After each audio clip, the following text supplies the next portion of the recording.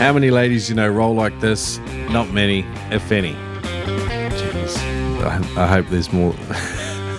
Anyway, Rochelle Potter, she's taken multiple IUSA World Records, multiple New Zealand spearfishing records, but she's down to earth, insightful, very cool to hang out with and go diving with. I had a real pleasure meeting and diving with Rochelle and recording this interview on the back deck of a 60-foot commercial crayfish boat at the Three Kings Islands in New Zealand. Anyway, hello and welcome. My name is Isaac, aka Shrek, the host of the Noob Spearo podcast, where we interview spearfishing experts, authorities, and characters from around the world. Tune into their stories, lessons learned from years spent in the water. Rochelle is definitely a great example of that, and huge lessons learned and shared in this interview. It's a really cool chat. But first, just want to quickly get into some shout outs. A couple of podcast reviews. Awesome. Nicola says, really enjoy the episodes. Good actionable info and lots of shooting the poop. Brilliant.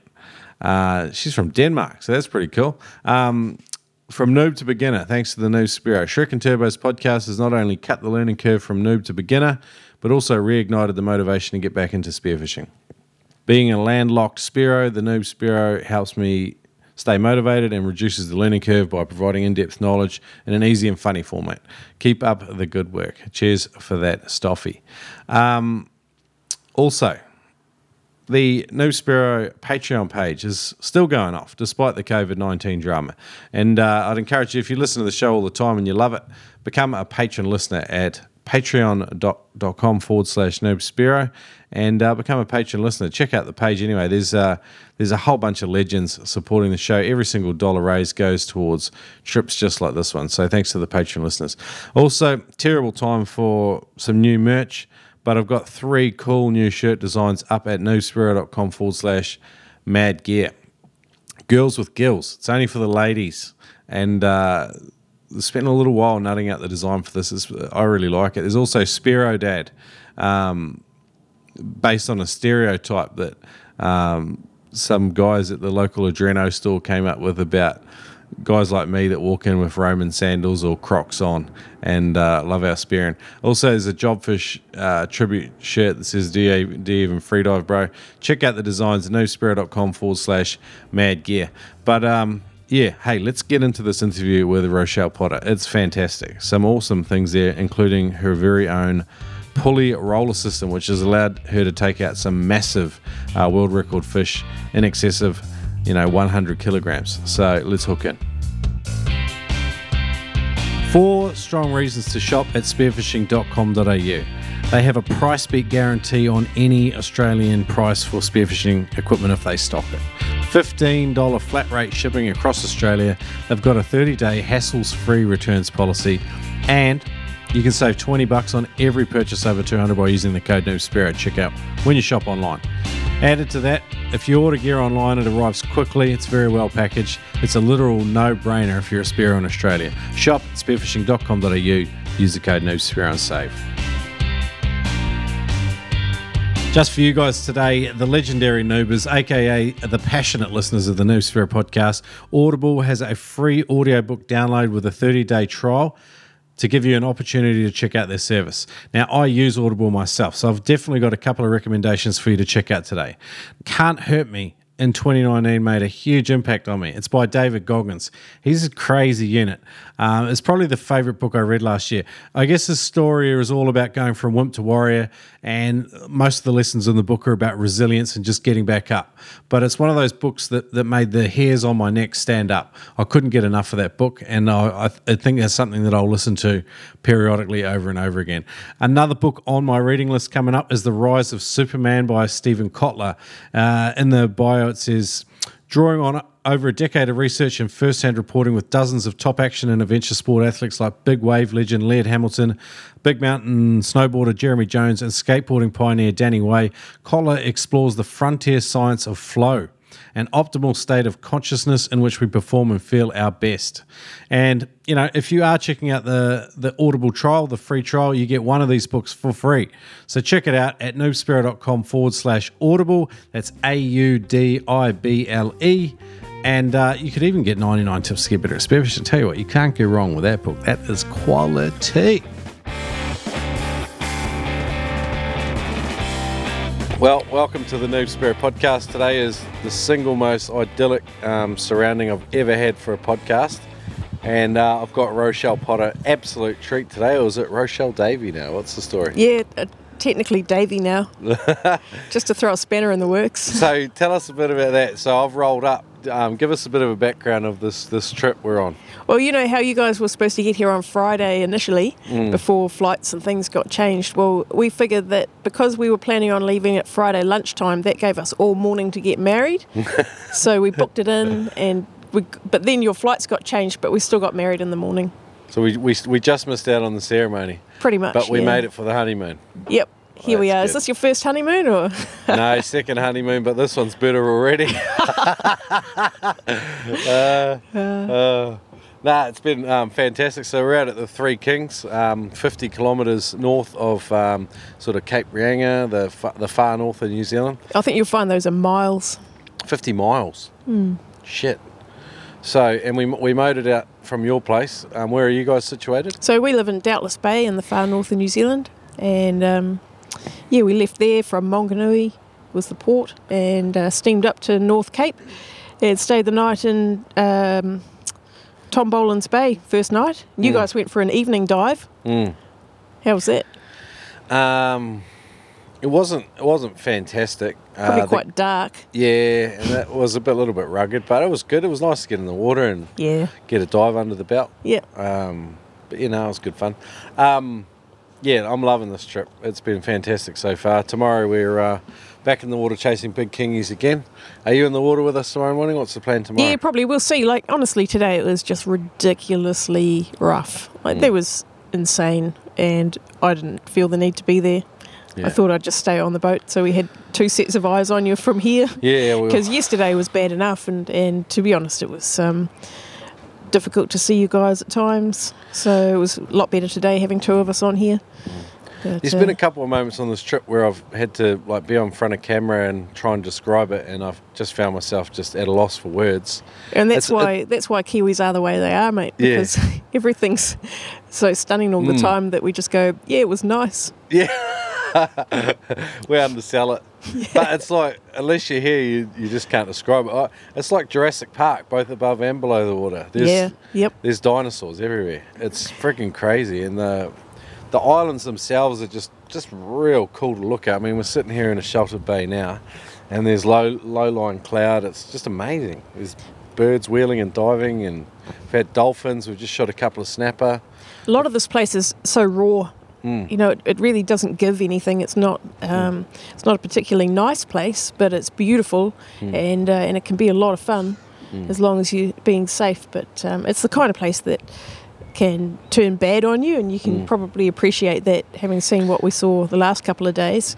100%. This morning, like when you and Nat both stayed on the boat for safety, and then we worked in a team, like it was, like despite the conditions being hectic, I didn't feel like it's significant risk at any stage of it. No, you guys were fine, and we were confident you were going to be fine, and we'd checked that current and everything, and we had our plan in place that, say, the current did pick up too strong, and you felt at risk. We had that plan in place for how we can pick you up and what we could do about it, what our options were, really. So, it's just about being vigilant. So, like, you're a really interesting guest. Like, we've been going to have you on the show for ages. We've had your husband on, and you were very much always in line to get on the show. You hold a couple of world records. You're sponsored by a famous French spearfishing company. I think I've got, and don't quote me on this, I think it's 8 world records. 8 world Women's records. world records. That's fantastic. It might be 6. I can't remember exactly. Numbers aren't my thing. and I'm an ambassador for Bochet gear. Yeah. Yep. Largely by choice, because their gear's awesome. And their representation of for the sport in New Zealand here is awesome as well. Fantastic. Yep. Yeah. Really great representation of the sport, and really accessible. Great gear, really accessible for everyone.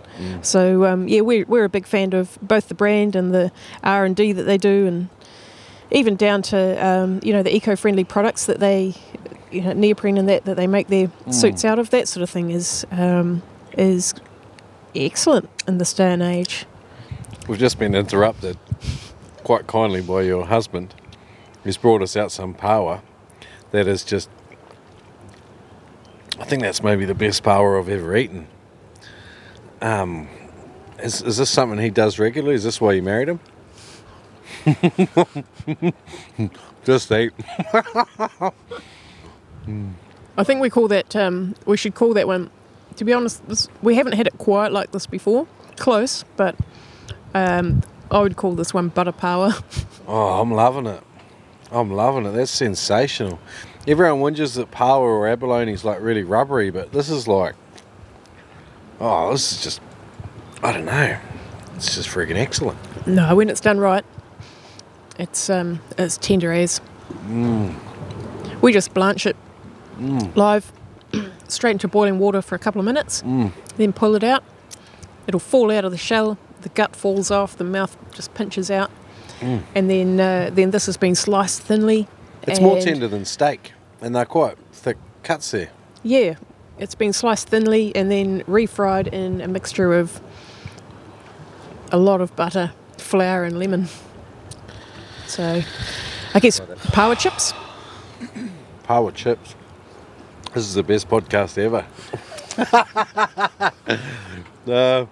So a couple of your world records when you finish eating. No hurry. You've shot a couple of your world records up here. How many? From memory. Obviously, you've got the women's world record for yellowtail kingfish, which was Yep, and I got just that. shy of 50. Yep, just shy of 50. What did it go? 48.8 kilograms. So that was good. That was a real goal. Like, I'd worked for a couple of years to get that fish. Yeah. And so tell us what happened there, because I've heard a little bit of the story, but I'd love to hear the whole lot of it. So it was rough. We were out here in our Stabicraft. 23 I think foot? it was 18 foot. All right. 18 and a half. And 1850 it was. So we'd been out here we were doing a 3-day trip.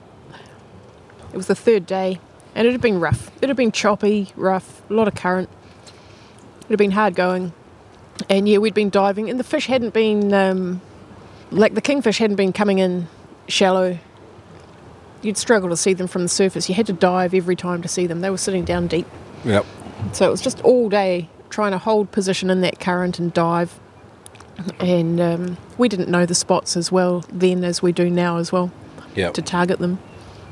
But it was just a lot of diving. And then towards the end of our time on that third day, I did a dive and the kingfish came in, and I just saw one, and it was really silvery. Like, it wasn't a bright, it wasn't a deep dark coloured fish. It was quite silvery in that, but it seemed long and it seemed fat. Yep. And I shot it. I thought, no, that's a good fish. I was trying to get a 40 kilo fish. Yep. So I shot it and we pulled it on board. Hang on.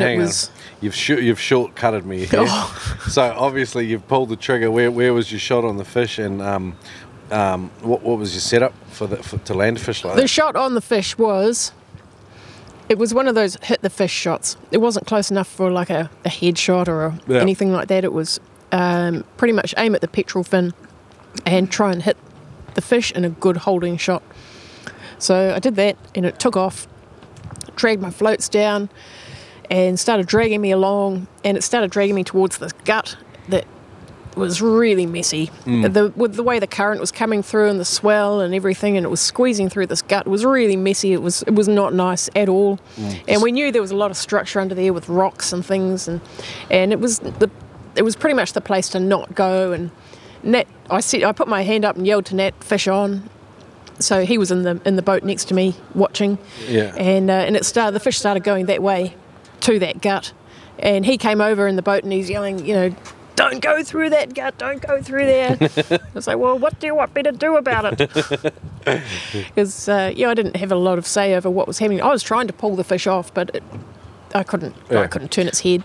So we went through the gut, and we went through quite quick, and just kind of held my breath most of the time and tried to hang on to the line, and it was all a little bit nautical, but she was all right at the end of the day.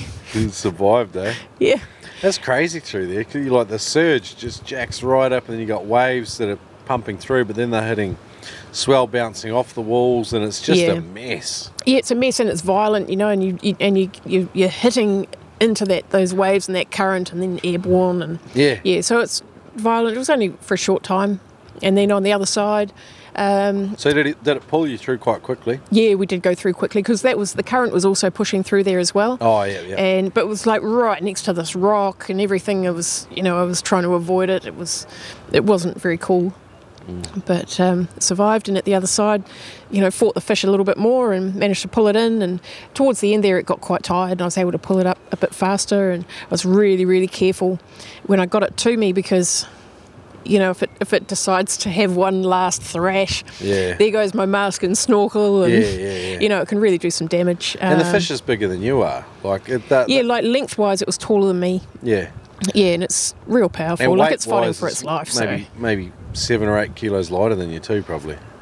Yeah, I was nearly 60 kilos, and it was And 50 it's nearly kilos. 50 kilos. So That's a friggin' amazing. Like Yeah. I had a 27 kilo one on yesterday, and this thing would have taken me to school, and it was literally like half the size of yours. I'm just like, yeah, holy moly, you didn't have an easy go of it. no, I mean but big fish generally they're not easy. Yeah, a real yeah. big fish like that record stood for a few years, and it was a hard one to achieve, both to actually find the fish and get the shot, and Yeah. and it was a hard fight, and I like to earn those big fish. So you got it up to you, and Yeah. then would you go straight for gills? Yep. I was pretty wary, but I got it up to me. Yep, and I think I went for the gills and a solid wrap, like get it upside down and get my knees over it, and really trying to lock it up so that it didn't feel like it could get away. I didn't want it to be upright and trying to swim off. So Yeah. get it upside down, and then get a hand in the gills and get your knife in there real quick, Yeah, yeah. and try not to Stab yourself. stab yourself. Try not to get caught in the line. Just the in case head size on that fish must have been huge. Yeah, it was huge. Yeah, it was good. And it was a really long fish. Yeah. Yeah. So I think it was actually longer than Nat's world Yeah, record he fish. said that. Yeah, He did say that. by like 8 centimetres or something. Yeah. So if your fish was like maybe a little bit fatter, or was a little bit younger maybe, or who knows, it could have... Yeah, I think my fish was probably younger. Okay. And Just if not it a- had been a little bit fatter, it would have been, a real ripper, as if it wasn't. It's still a Big ripper. enough. Jeepers, what a massive fish. That would have been special. So all this spearfishing must have started somewhere. I've been privy to some of your background. How did it all start in the water for you? Oh, it all started. I always loved swimming, whether it was in the pool at home or in the ocean. I always loved swimming, so started scuba diving in my late teens, early 20s. But I found the gear pretty cumbersome, so on my way out to buy a new scuba wetsuit one day, I popped into a shop and walked out with a Picasso freediving wetsuit. Yeah. That was it. I never looked back. Yeah. Yeah, it was all on from there. And I think the next Christmas I bought an underwater camera because I needed something to do. I was spending all this time swimming around, and I didn't like the idea of shooting fish. Just really wasn't my cup of tea at the time. So, And you think that camera was a CNC? well, it was a CNC housing Yeah. Oh, okay. Yep. or something. Do you know, I really can't quite remember, but I know that I took a lot of really bad photos with that. And I was like, well, I'm no good at this, so I still need something to do with my time.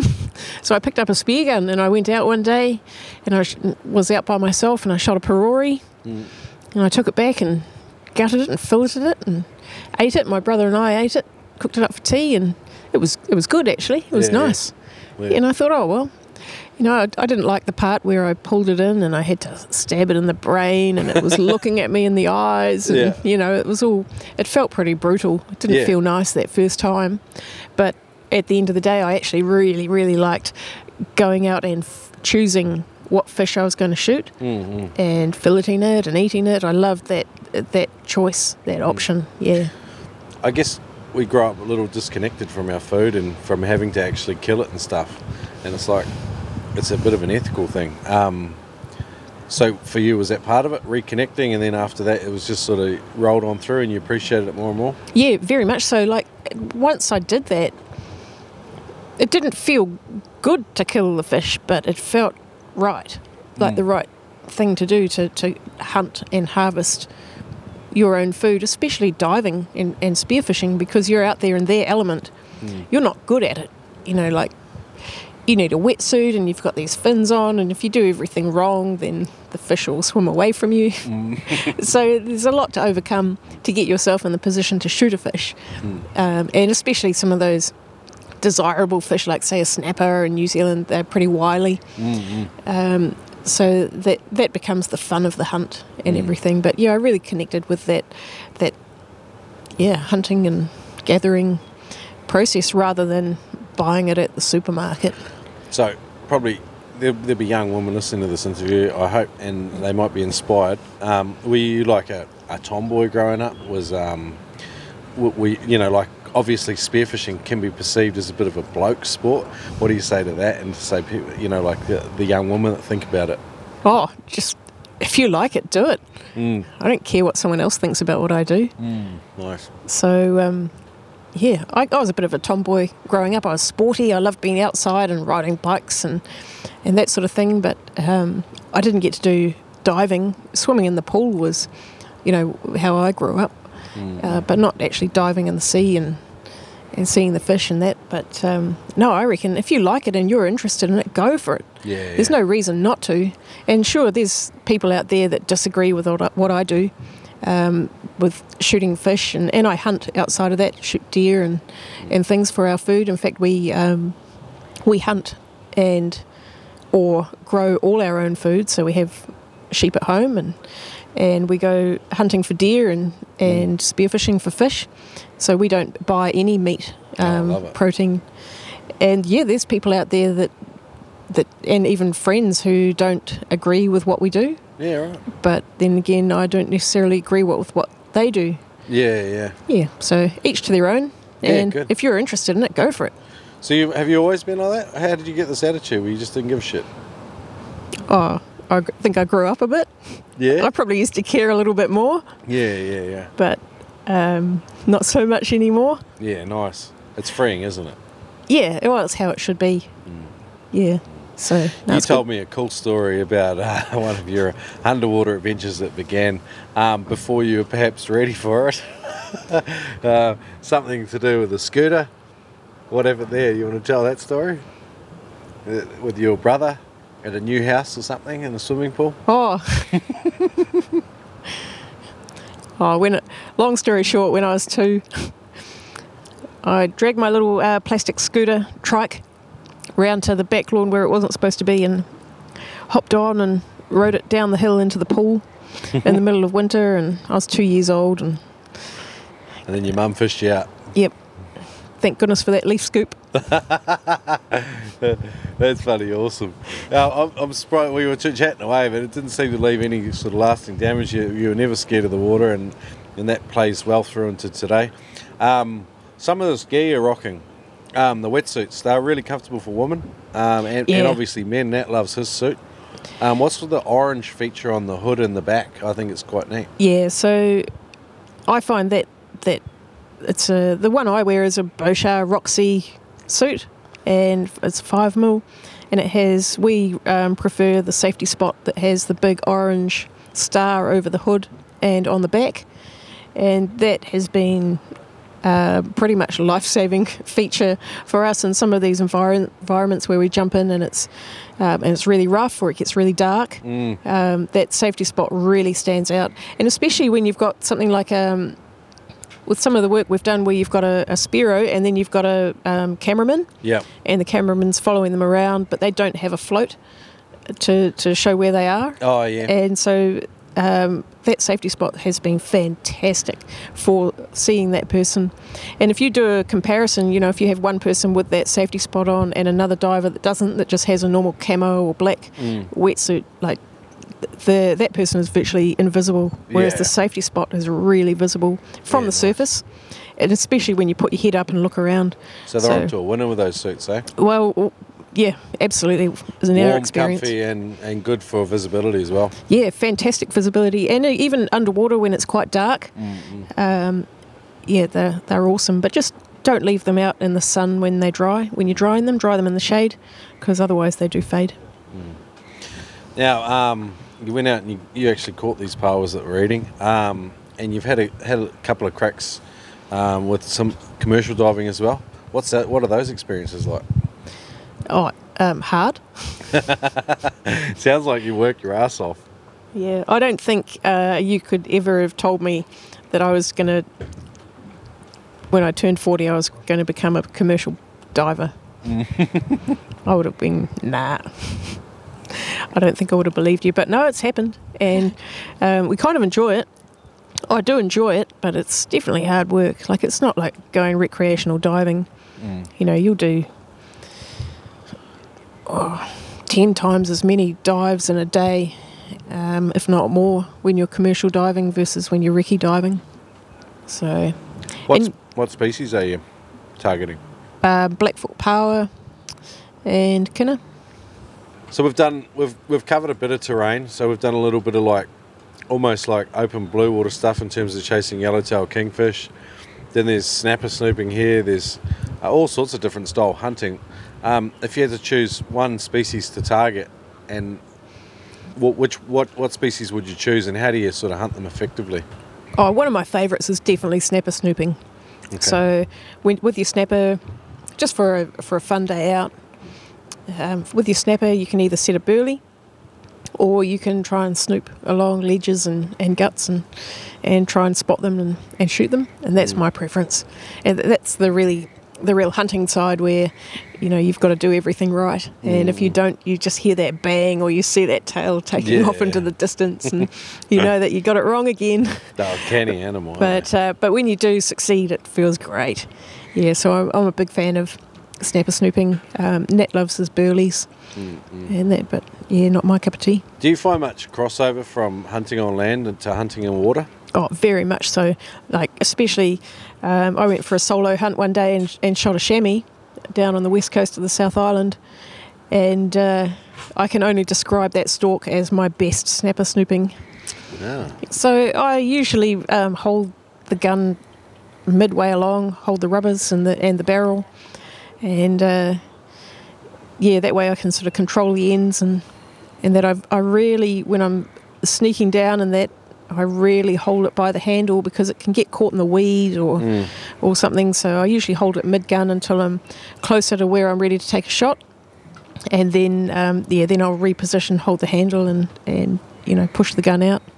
But yeah, a lot of the time when I'm swimming or diving down, like when we were diving down here earlier to these weed lines, I prefer to hold the gun pretty much in the middle. I find it's I can hold it in nice and close to my body and just get less drag for that efficient descent.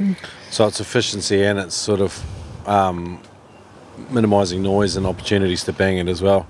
Yeah. Okay. There's really, honestly, there's no wrong way of doing it. If you prefer holding the handle all the time, I used to do that, and that's fine. I just found that especially with snapper, it would get caught up in the weed more doing it that way. Yeah, okay. But yeah, there's no wrong way. No, I think I do it like you, but I'm just not as stealthy. It's probably just a bit more clumsy. To be fair, around here you probably weren't expecting to see snapper as well. Yeah, but then when I saw the first one, I thought, oh, okay, they're around, so I should have been more onto it, but I just, wasn't. But, I think multiple trips doing the same sort of stuff, you learn tricks, and that's part of the, why I dug into this in the podcast as well with you. So, yeah, cool. I've never heard of a spearfishing business where you could say, crikey, mate, to save some money, but nevertheless, here's a first. As usual on the Noob Spearo podcast. Head into Killshot Spear Guns. They're in Ismarata in the Florida Keys. You can save $30 on a Killshot Spear Gun or 10% off freediving classes through to April 1st. Check it out, Killshot Spear Guns. Guys, when it's time to upgrade your fins, you want to buy something that you won't kick yourself for in 5 years. And I've been wearing the same set of penetrator fins for 5 years. And I'm not the only one. Legendary Australian Spearo Ian Puckeridge wears them, freediving record holder Ben Eichart, and Hawaii's Justin Lee. There's a whole host of Spearos that love and use penetrator fins. Check them out at penetratorfins.com. If you want to purchase, use the code NoobSpearo for a limited time only. You'll save $25 on any purchase. Check it out, penetratorfins.com. Have you had any really scary moments in the ocean? Oh yeah. Okay. Yep. I got chased out the water by bull sharks that were that were fighting over who was going to eat me first over in Western Australia. That was probably my closest to getting eaten experience. And then, we got pushed out by a big tiger shark in Aotearoa. And then we had some real, pretty feisty shark experiences over in Ascension Island. Although Nat got a cool video on his head cam of one of those. And we didn't realise how serious it was at the time, but in hindsight, looking back at the footage, it was quite full on. And I ended up, about a year later, I got round to putting that on YouTube with a bit of music, and it went viral. Yeah. So we got a lot of hate for that. I'll link that video up. Like, there's a few. How dare you stab that shark? It's like, how many times do you want to slap it away with his hand? Yeah. So what ends up happening in that sequence? So Nat was trying to shoot a small yellowfin tuna with his pole spear, and I hadn't quite got in the water yet. I was mucking around with my camera, and I just wasn't quite ready. So he got in first, and the other two guys got in, and then I was getting ready to get in, but he was too quick. He'd already dived down and shot this small tuna with his pole, and he didn't see the sharks that were in the background. Yeah. At that time, he was just concentrating on the fish. So he shot he'd missed it the first time, and I think the sharks must have come up at that, and he reloaded while he was still underwater, as you can with a pole spear, and then he shot the fish the second time, but the sharks were pretty much right there on him, and so he had a bit of a battle. He didn't really want to lose the fish to the sharks, and he didn't want to damage his gear, his slip tip and that on his pole, because he didn't have a spare. Yeah. So his intention was to just fend them off. Like, we've had lots of shark encounters before, and usually you can just sort of fend them off a wee bit and they'll move away, but these guys were real feisty, and it got a little bit more intense than Nat had expected. And then one of them got it took a bite of the fin of the tuna, and that was it. That was frenzy from there on. It got really out of control. But by that point, Nat was actually a little bit tangled in his line, and he dropped the fish and all the gear, and tried to get untangled. And the sharks were confused by then, and they were coming up and actually pushing, like harassing him and pushing into his stomach and sort of trying to bite him and stuff. So he was slapping them away with his hands, and then he realised he needed to, take a bit more control because more sharks were turning up. Yeah. So he got his knife out and he pulled the fish in to icky it, to stop it from, vibrating and that in the water. And the sharks came in, so he stabbed the shark and stabbed the fish, and then the other shark came in and he stabbed that. And he didn't have another problem after that. But it all happened real fast, and got captured on his head cam. But those sharks were just fine. We saw the same ones the next day. They were pretty identifiable. They both had a big white, scar in their head, but they were perfectly okay. It's amazing what fish and sharks and mammals in the ocean can heal. Oh, You see net wounds. You see. I've seen spear wounds on fish that have escaped. Luckily, they're a bit more cagey the next time. And I guess those sharks are the same. They heal over. Sometimes it's good to disincentivize any further action. I think, like you said, take control of the situation. Yeah. It just, that one just escalated real fast.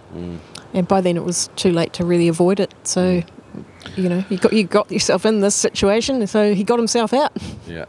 So with sharks, and when their body language just gets a bit intense, like you've been chased out of the water a few times, is that... When do you make that call? Oh, it's just a feeling. There's a feeling you get when you swim with all the sort of fish and sea creatures, whether it's whales or sharks. I just go on my gut feeling. Yeah, listen to your gut. Sometimes you'll be swimming along and whales. We've had whales come up to us, and it feels really cool. It feels really fun and really nice. And then other times we've been on whale watching trips, and you get in the water and you get this feeling like that whale's not happy. It's harassed. And it's like, well, we shouldn't be here. We should get out. That's not a happy whale. And same with sharks. You can have them swimming around and watching and stuff, and it feels okay. You watch them for a while, but it feels okay. But then, as soon as you feel like it's not okay, then do something. Yeah. Get out of the water, or... It's hard for new people, though, who don't have that sense of intuition because they haven't spent much time in the water with sharks. They see one and they freak out.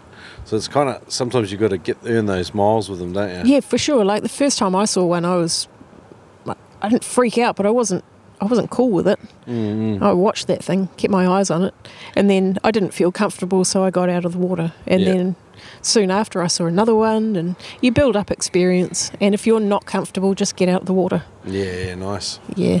Nice. Being in a group helps too, I think, with sharks too, doesn't it? Yeah, definitely. Yep.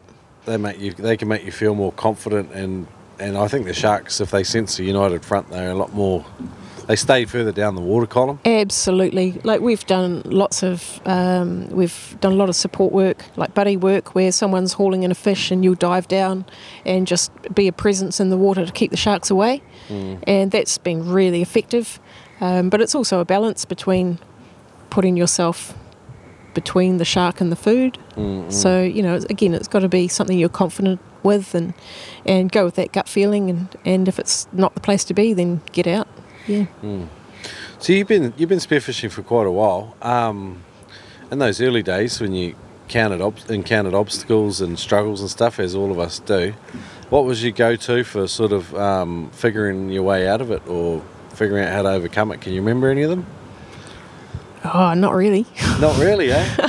You just muscled through it. A lot of people forget some of the scars and war wounds of learning, like whether it's equalising or it's hunting technique or it's freediving fitness, like in terms of breath hold. Yeah, I think certainly with learning to spearfish and that, I just spoke to other people and would go out with other people on their boats and pay my share of the gas and get in there with other people and try and learn from them. That was the best way. But I was quite fortunate. I'd been spearfishing for about 4 years, but then I went and did my SSI freediving instructor course. Yeah. And through doing that, and then I was an instructor teaching freediving through one of the Auckland spearfishing shops. Okay. And that was really good fun. Yeah, and I learned heaps doing that about your own confidence in the water and the confidence of others and, a lot of that equalising. It's amazing how much you learn about yourself when you have to teach someone else. Yeah, for sure. Yeah, so I learned heaps through that and from that, I just do what I'm good with. Yeah. Did you have any standout sort of influences or mentors with your spearfishing?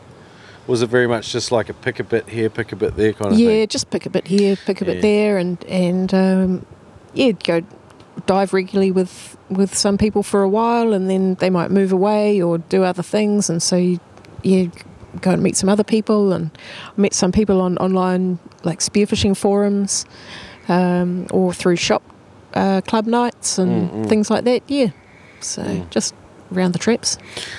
What's your experience been with sort of like international spearfishing community? Have you had mostly good interactions? Have you had mixed bag? Have you sort of what stands out for you? Like you've done a lot of travel as well. Spearos are an interesting bunch wherever you go. Oh, look, every Spearo is the best Spearo that you're ever going to come across, pretty much. Actually, no, I take that back, Isaac, because no, you're a good dude. But it's because I'm not very good. I reckon international spearfishing community, I reckon people are real enthusiastic and passionate about spearfishing. People love it.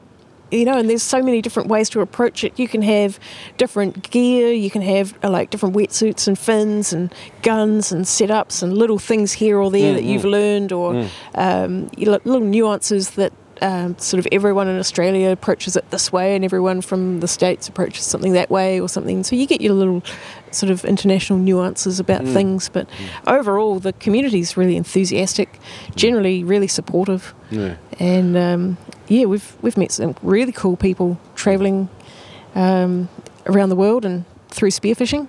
Yeah, it's been awesome.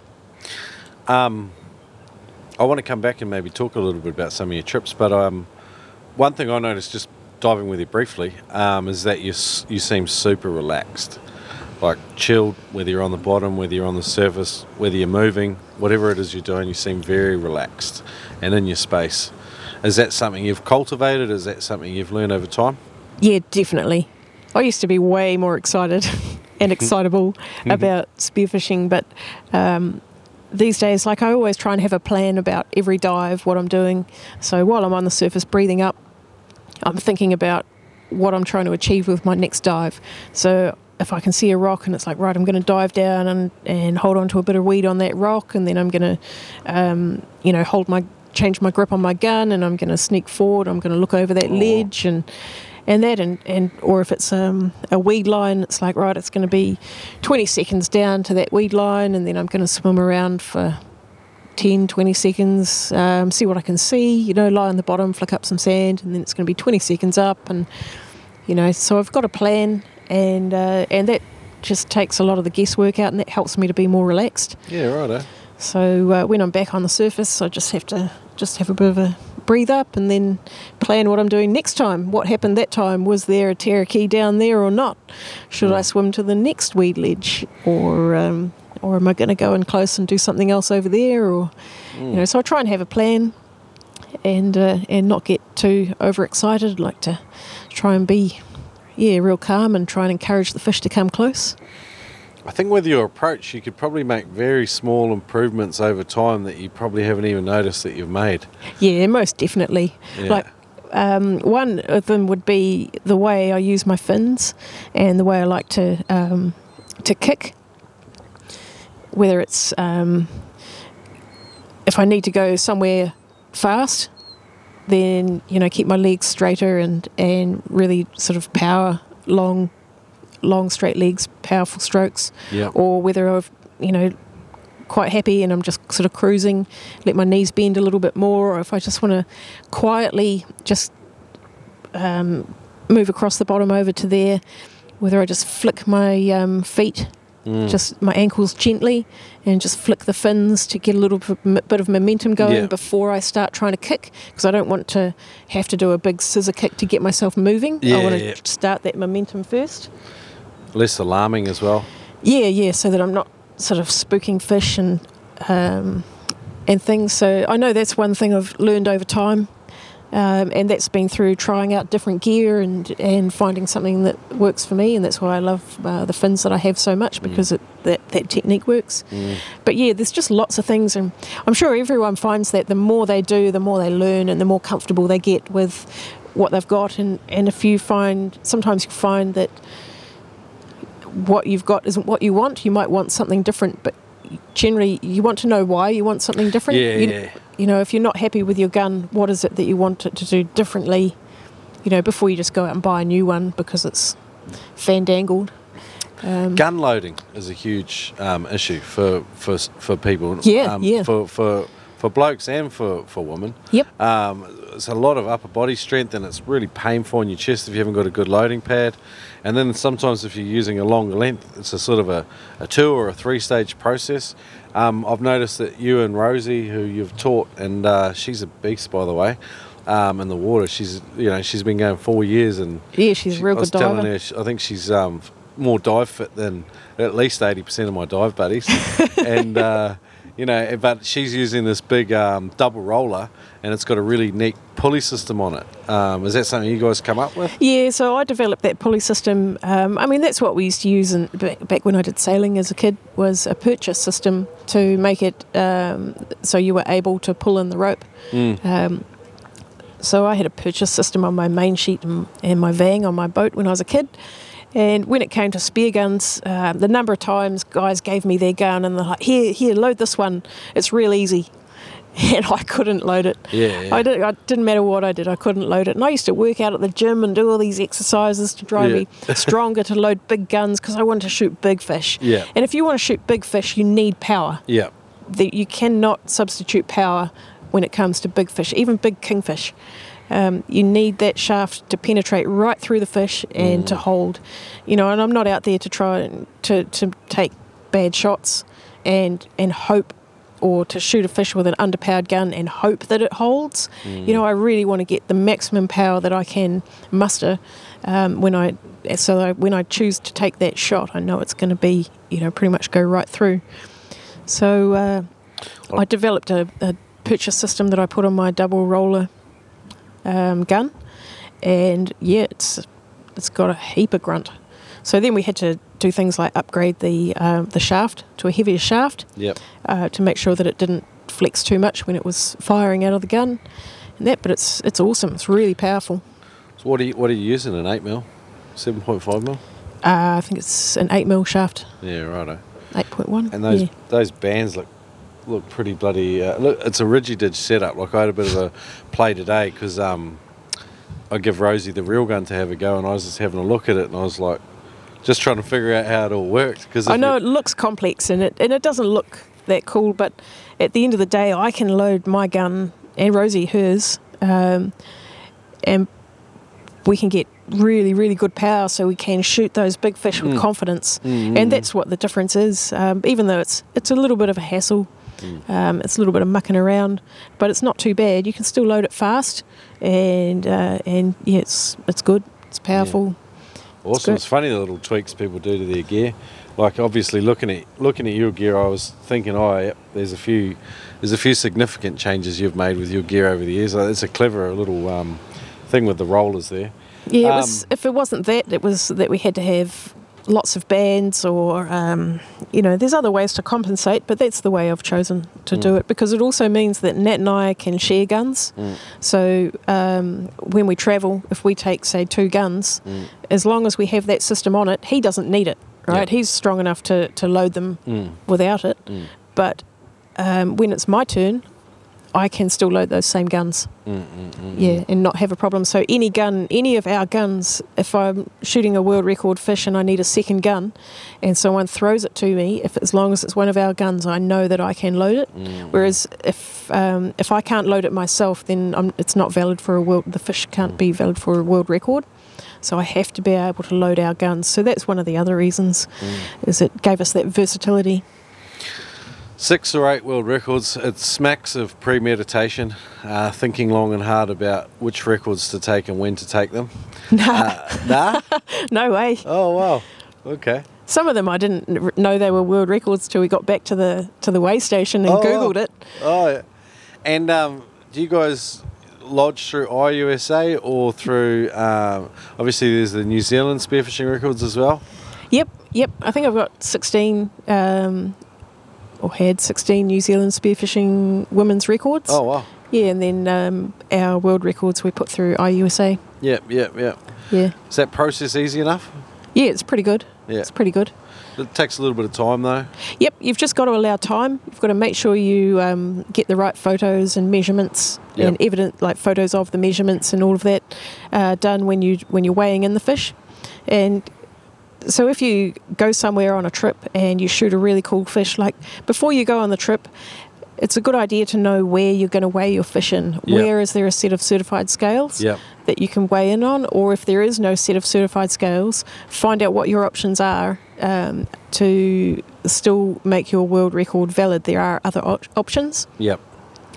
And then make sure you know what measurements and photos and things you need to take, and make sure you get them. And then after that, it's just the time it takes to submit it online, which is not arduous. It's just a matter of allowing enough time to sit down and work through that process.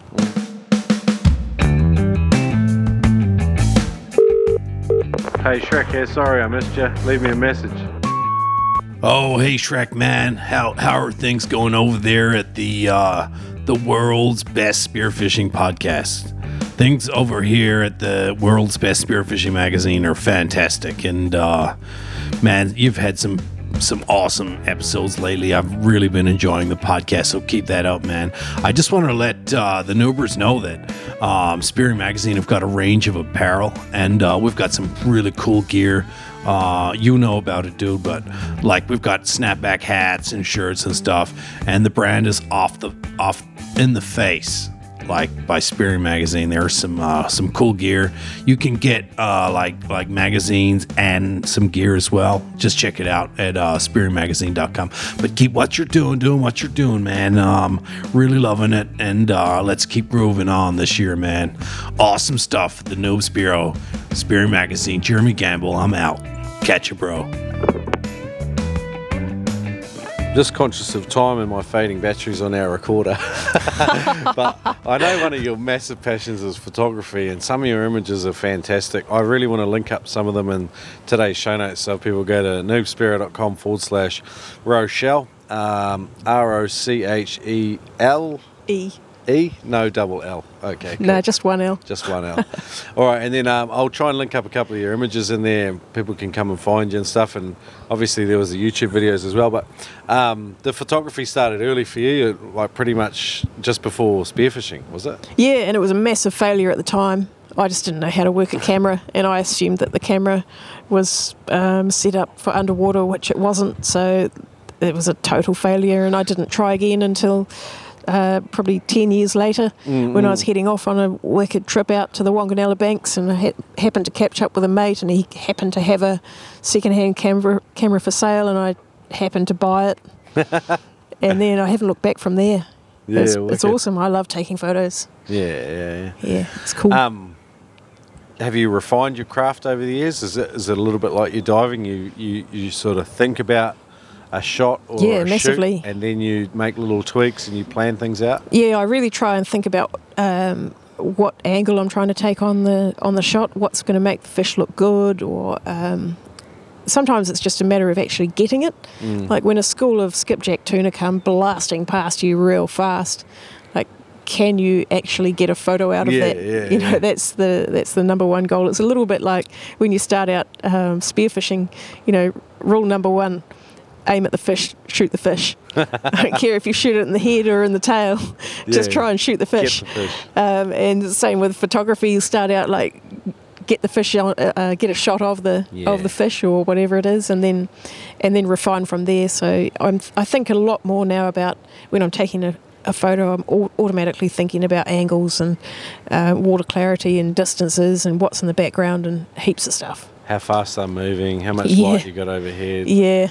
There's so much to it. Have I got time to adjust my settings or not? Yeah. Have I still got any breath left? Yeah. Some people seem to be able to get obsessed about underwater photography as they are about spearfishing. You seem like you're one of those people. Yeah, definitely. Like I still find it hunting. It's definitely hunting, trying to get that amazing shot of a snapper in the wild, like outside of a reserve or anything like that. It's not easy. Yeah, no. And, and fish, again, they don't swim right up to you and just hold still and pose for a photo. So getting a really top photo of something is cool. Yeah, especially something that happens randomly, like when whales just swim up to you out of the blue and you just happen to be in the right place at the right time. That stuff's awesome. When you're in a place like the Three Kings, it's very hard to describe this place, I think, to other people, and as good as modern day cameras are and photos and stuff, sometimes they still don't capture it, do they? No way. Yeah. I mean, I took probably 1,000 photos today of waves hitting rocks and that, and I've sort of sifted loosely through a few of them, and I don't feel I captured it. I didn't quite capture it right. It feels so much different when you're seeing it all happening in action, but I haven't quite got that photo yet. And the sounds of the place too. That would be awesome. Yeah. No, it's an amazing place, and I've had an absolute ball of a time over here. It's been a real pleasure. So it's been a great trip. We've had some wild weather. We've seen it looking pretty in the sunshine. We've had rain and fog, and we've had big swells and rainbows and ocean spray coming up over the rocks. We've had amazing fish life. And plenty of challenges, heaps of current, and that's what this place is like. It's kind of everything. Jurassic Park for spearfishing. Yeah. Yeah, no, it's amazing. So with Dream Destinations, you've been to Ascension Island, you've been Western Australia, Eastern Australia, you've been throughout the tropical islands.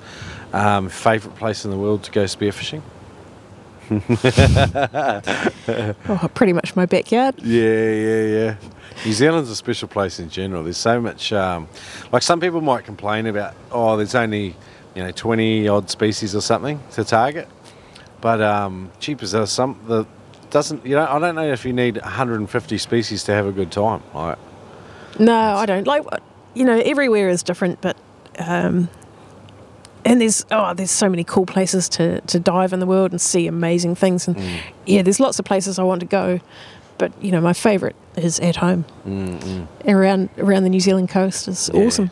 That's an amazing place. Yeah, it's all about your goals on what you want to achieve for the day, and And if you're trying to achieve a world record and shoot a certain fish, like going to Ascension Island to target yellowfin tuna, that was an amazing trip, but it wasn't fun. It was work. It was hard. Yeah. We dived 9 days straight, and I shot that fish at 5 o'clock on the last day. We flew out the next morning. Like, we were supposed to be out the water. We'd run out of time. Oh, wow. Yeah, and I'd been seasick the whole time. Oh. There was swell and stuff and diesel fumes from the boat and that. I'd just been seasick the whole time, looking at that sandy beach and on shore, just dreaming of the day I could sit on there. Instead, I was bobbing around in the ocean, and we saw cool stuff. We saw amazing tuna and whale sharks, and I got to shoot my world record and land it, which was, How big was that? It was 97.1 kilos. Yeah, and it was dark, it was murky, there were sharks, it was trying. So and it was heavy. Oh, I just couldn't pull it up. It's more than 200 pounds of fish. Yeah, swimming away from you, it was like 30 metres down at the end of my float line, swimming away, and I couldn't pull it up. And so what do? You just got to find a way. So, that was an awesome trip. I'm really proud of that world record, but it wasn't a fun trip. Whereas heading out in the bay at home, that's fun. Yeah. To an extent, you know what you're going to find. To an extent, but the ocean always has these surprises in for you. Yeah. But cool. I'm going to wrap it up, but I wanted to ask you 3 maybe shorter, sort of punchy questions. For a person starting spearfishing, what's your number one bit of advice for them? Number one bit of advice is, get set up with your gear. Just as long as it's a legal species to shoot, shoot any fish and shoot it wherever you like. Don't feel you have to shoot it in the head or that it has to be a certain thing, I shot a Parori for my first fish, and I shot it smack bang in the middle of the fillet, and I was real happy, and it still tasted good. Yeah. It's a good point. And I mean, that's what law enforcement officers get taught when they, have to shoot a criminal or something too. It's central body mass. Yeah, don't feel pressured to do anything fancy. Just go out there and do the best that you can. Yeah, nice. I like it. Okay. Who's the single best person to go spearfishing with, and why? Oh, Nat.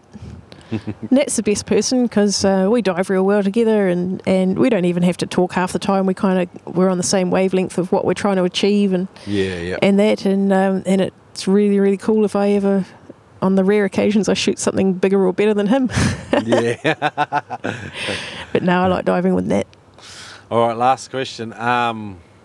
Could you describe what the spearfishing experience means to you in 1 or 2 sentences? Spearfishing is adventure, and adventure is awesome. It's a life well lived, I think, Rochelle. Yeah. Awesome. Well, fantastic to have you on the podcast. And like I said, I'm going to try and link up a whole bunch of the stuff at noobspearo.com/Rochelle, ROCHELE. And people can come and have a look at some of your photography. I'll link up some social media and your YouTube channel, and that'd be cool. But awesome. Well, thanks for coming along. It's been great having you guys here. Oh, I can't even express how grateful I am for this trip. It's been absolutely amazing. And still got a day left, really. We do. We do. Might awesome. be saving the best till last. Yeah. I don't know if it can get any better, to be honest, but wow, it's been fantastic. So awesome.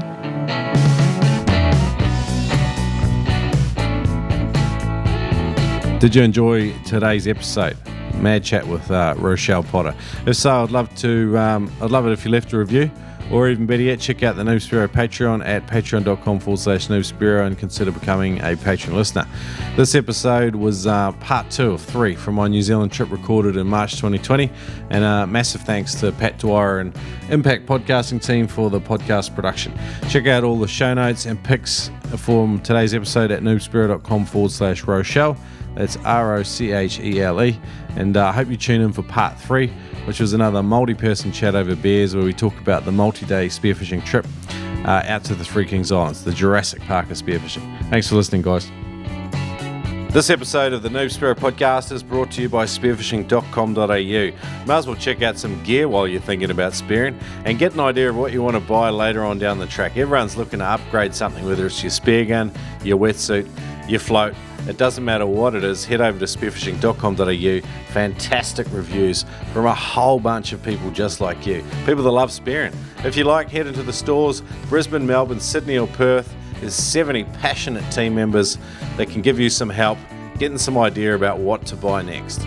But the online shopping experience is fantastic too. And if you shop online, for every purchase over $200, if you use the code NoobSpearo, you save $20. Thanks for supporting the Noob Spearo podcast and shopping with spearfishing.com.au.